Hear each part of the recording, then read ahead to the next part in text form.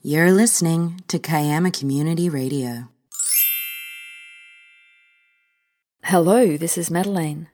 In today's episode, renowned artist Robin Sharp talks to fellow artist Jamie Cole about his practice and their shared experiences. Jamie Cole runs the Art Bar Kiama with his husband Bruce Ferguson, and currently the Art Bar is showing a joint exhibition by Jamie Cole and Kim Irwin entitled Don't Pop Over to My Place. Apparently the exhibition was intended to be called Pop Over to My Place, then 2020 hit and we all know what happened next. Stay tuned because later in the episode we'll introduce you to our new short spot called Heritage Hotspots, where Mark Whalen shares with you some interesting details about Kiama's past. And also today we're going to hear a couple of tracks from Wollongong-based musician Corey Legg.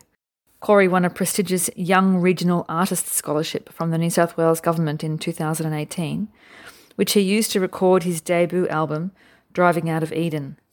We'll start with the single from that album, also called Driving Out of Eden, which was named Song of the Week in March 2019 on Blues and Roots Radio worldwide.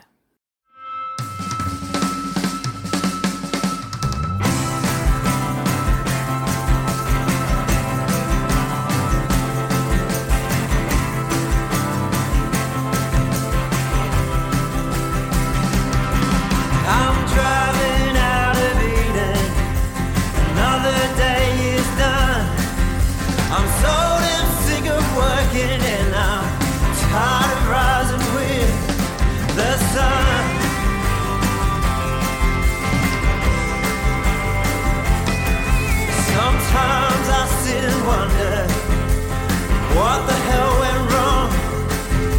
I pour my blood, sweat and tears into 1,000 songs, but no one seems to listen, no one seems to hear. I'm at a loss to understand what it is I'm doing.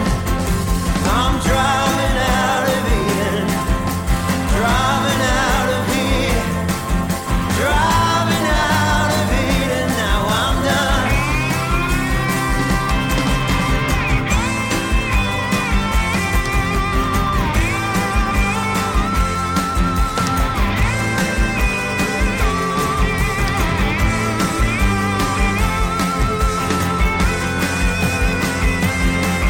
Sometimes I think about you and all the things you said.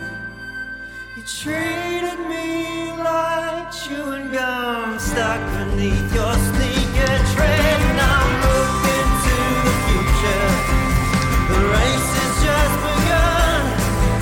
I'm chasing down that dotted line straight towards the setting sun. Sun.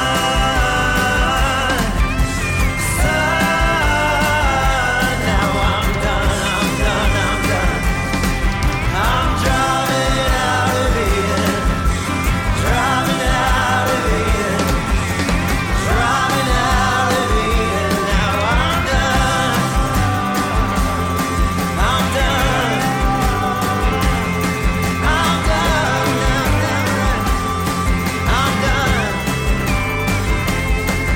I'm driving out of Eden. Now I'm done.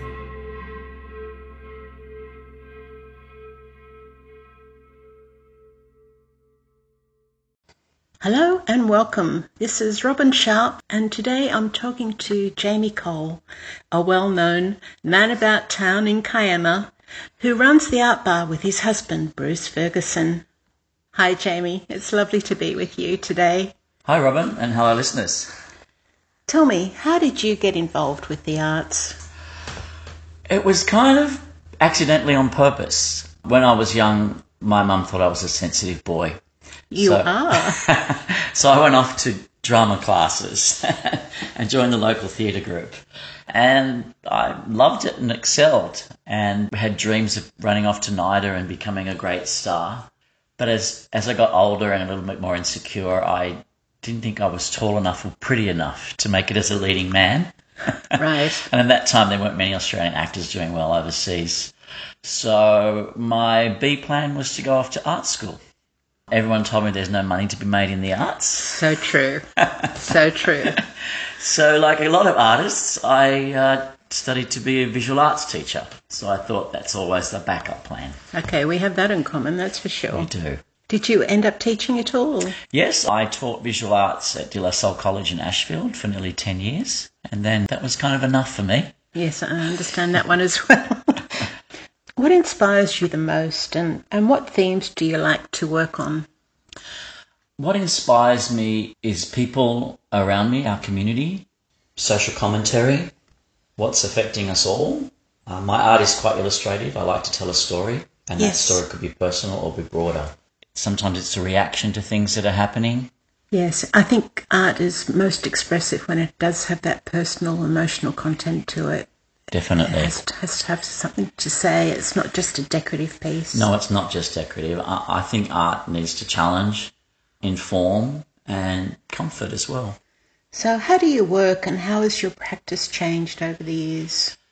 I didn't practice for quite a long time. When I left teaching, I moved to Paris for a little while, 33 at the time, and I wanted to study art in Paris, but I was too old. Oh, come on. You have to be under the age of 30 to study art in Paris unless you get a residency. So when I came back from Paris, I decided I didn't want to go back to teaching, and I went into coaching, and I taught swimming. So what would you say your biggest influences are, Jamie? I know pop artist seems to be your thing, so what artists particularly inspire you? Are they all pop artists, or do you have a wider field? I'm influenced by quite a variety of artists and quite a field. The biggest influences are pop artists. I think Keith Haring as a soulmate. Yes, whose style is almost cartoonish. And Keith Haring was probably the first artist to go from the street into a gallery. His art had a massive social comment. He was huge during the AIDS crisis, and he used his art as a tool to raise money and awareness. Andy Warhol was a big influence. The early pop artists, Rauschenberg, Lichtenstein. Then the Australian pop movement, the Yellow House movement. Gosh, yes, that was all happening when I was at art school. Brett Whiteley, Yes, use of his abstracted figures and his collage and his I work. love his work. He's And one of just- my all-time favourites. And as you see in my work, collage is a big signature. Yes. Juan de Villa, Australian artist who used a lot of sexuality in his work, borrowed heavily from the pop artists. And Jean-Michel Basquiat, massive influence in my work. Yes, well, he's big time now. So do you find the working experience lonely, or is it meditative? I find the work meditative. I got back into my painting probably about 2009. I hadn't painted for about 10 years. I got back into it as a way of healing, as part of therapy for myself. I'd gone through a relationship breakup. I moved into an apartment by myself, and I thought it was a way of helping me get my feelings out and express myself, and a bonus, colour the walls. Now it's my happy place, my studio. I love to paint alone. I don't like being in a group situation. I would never share a studio space.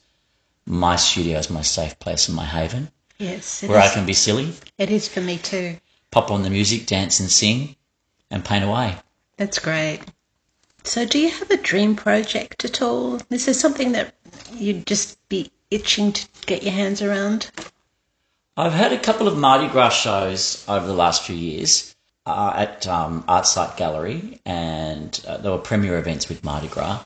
The first one was dealing with the Australian government trying to ban amyl nitrate in poppers. So that was a comment about why they're attacking the gay community again.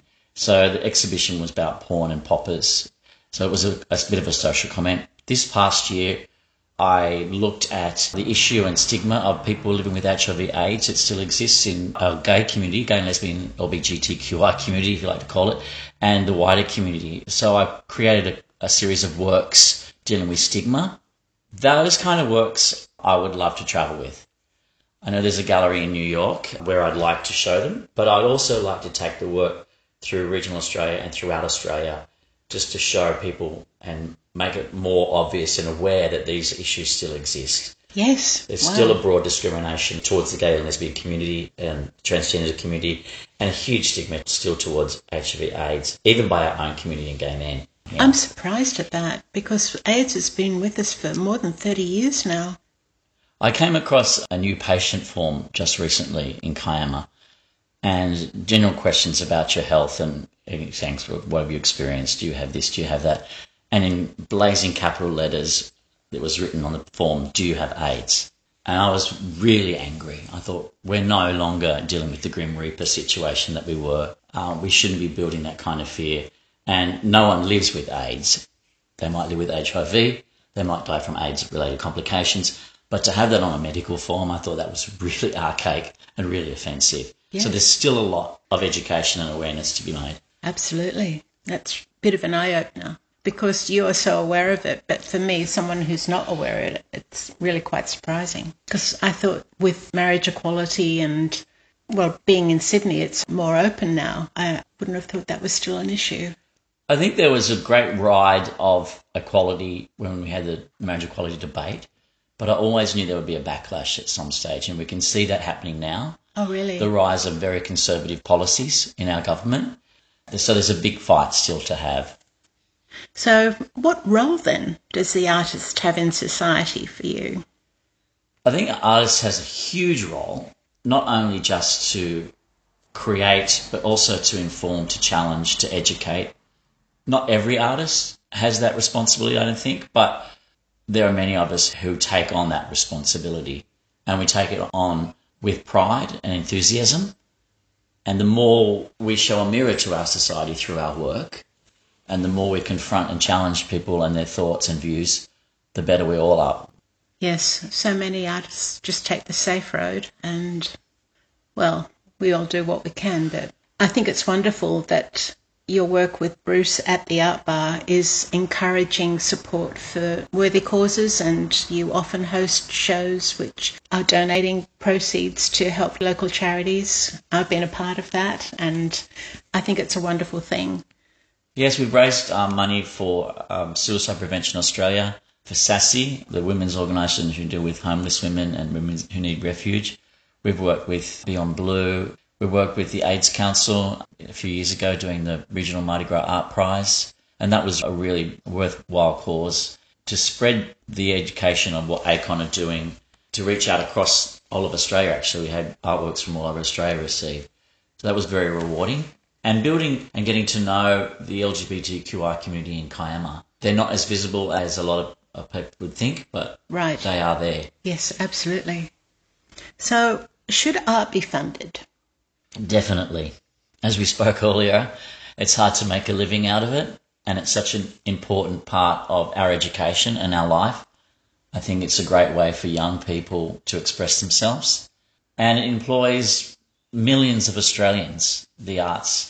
It's, Such a broad field. yes, and it's suffering at the moment. The arts got left out in the JobKeeper and JobSeeker program. And the last federal budget. The last federal budget, yes. And the government's making it more expensive and harder to study the arts and the humanities as well. Yes, We want to create individuals. We want to create free thinkers. That's not happening in our school system, and they're trying to stifle that in our education system as well. well, I think most people would understand that the arts and studying the arts makes people more creative and leads to lateral thinking and sparking new ideas and innovation, and that is all for the benefit of the whole of society. Definitely.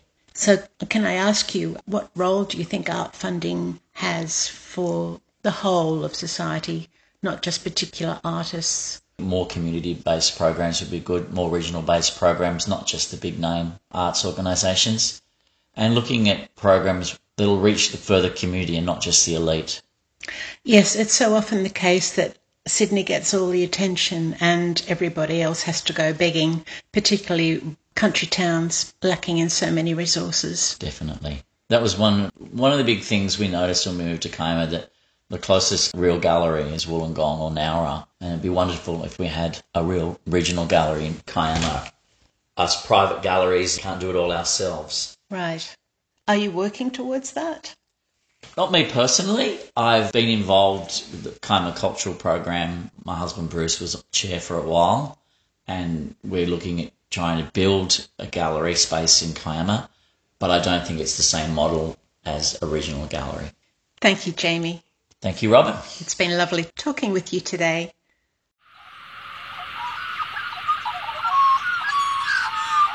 KiamaCommunityRadio.org.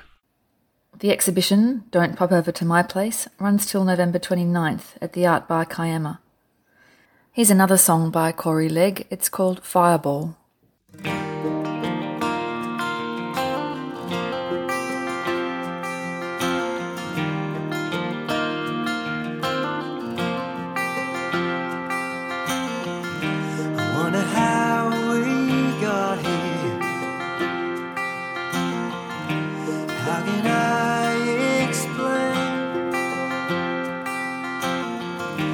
Things that I've been feeling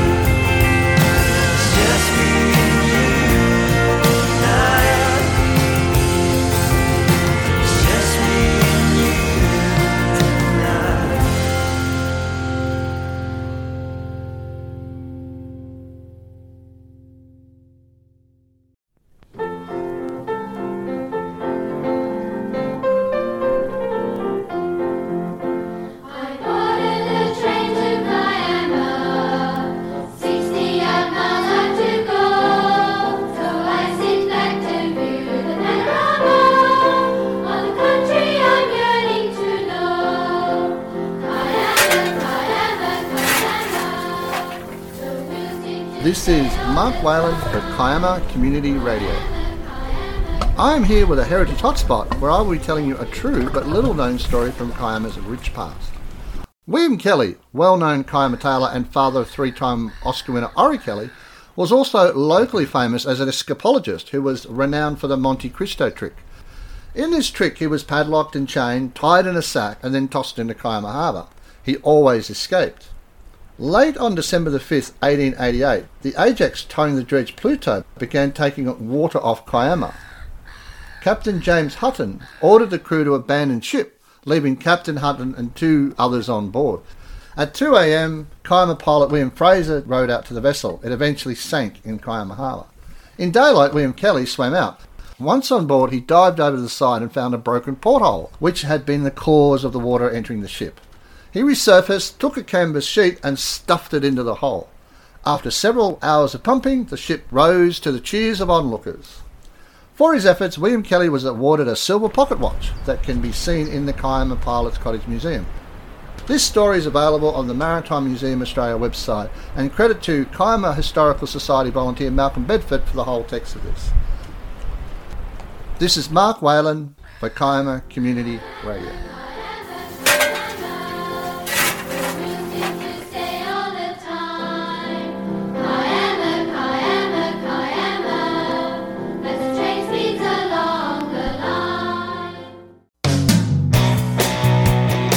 Hi, I'm Glenn Shepherd. Join me on Mondays for Around the Arenas, KCR's sports program, where you'll hear what's been happening in sport across our region. I'll also talk to sporting identities to get an insight into the sports they're involved in. If you'd like to send me information about your sport or club event to be included in the program, email me at kcradiocontent@gmail.com, and I look forward to seeing you around one of our sporting arenas.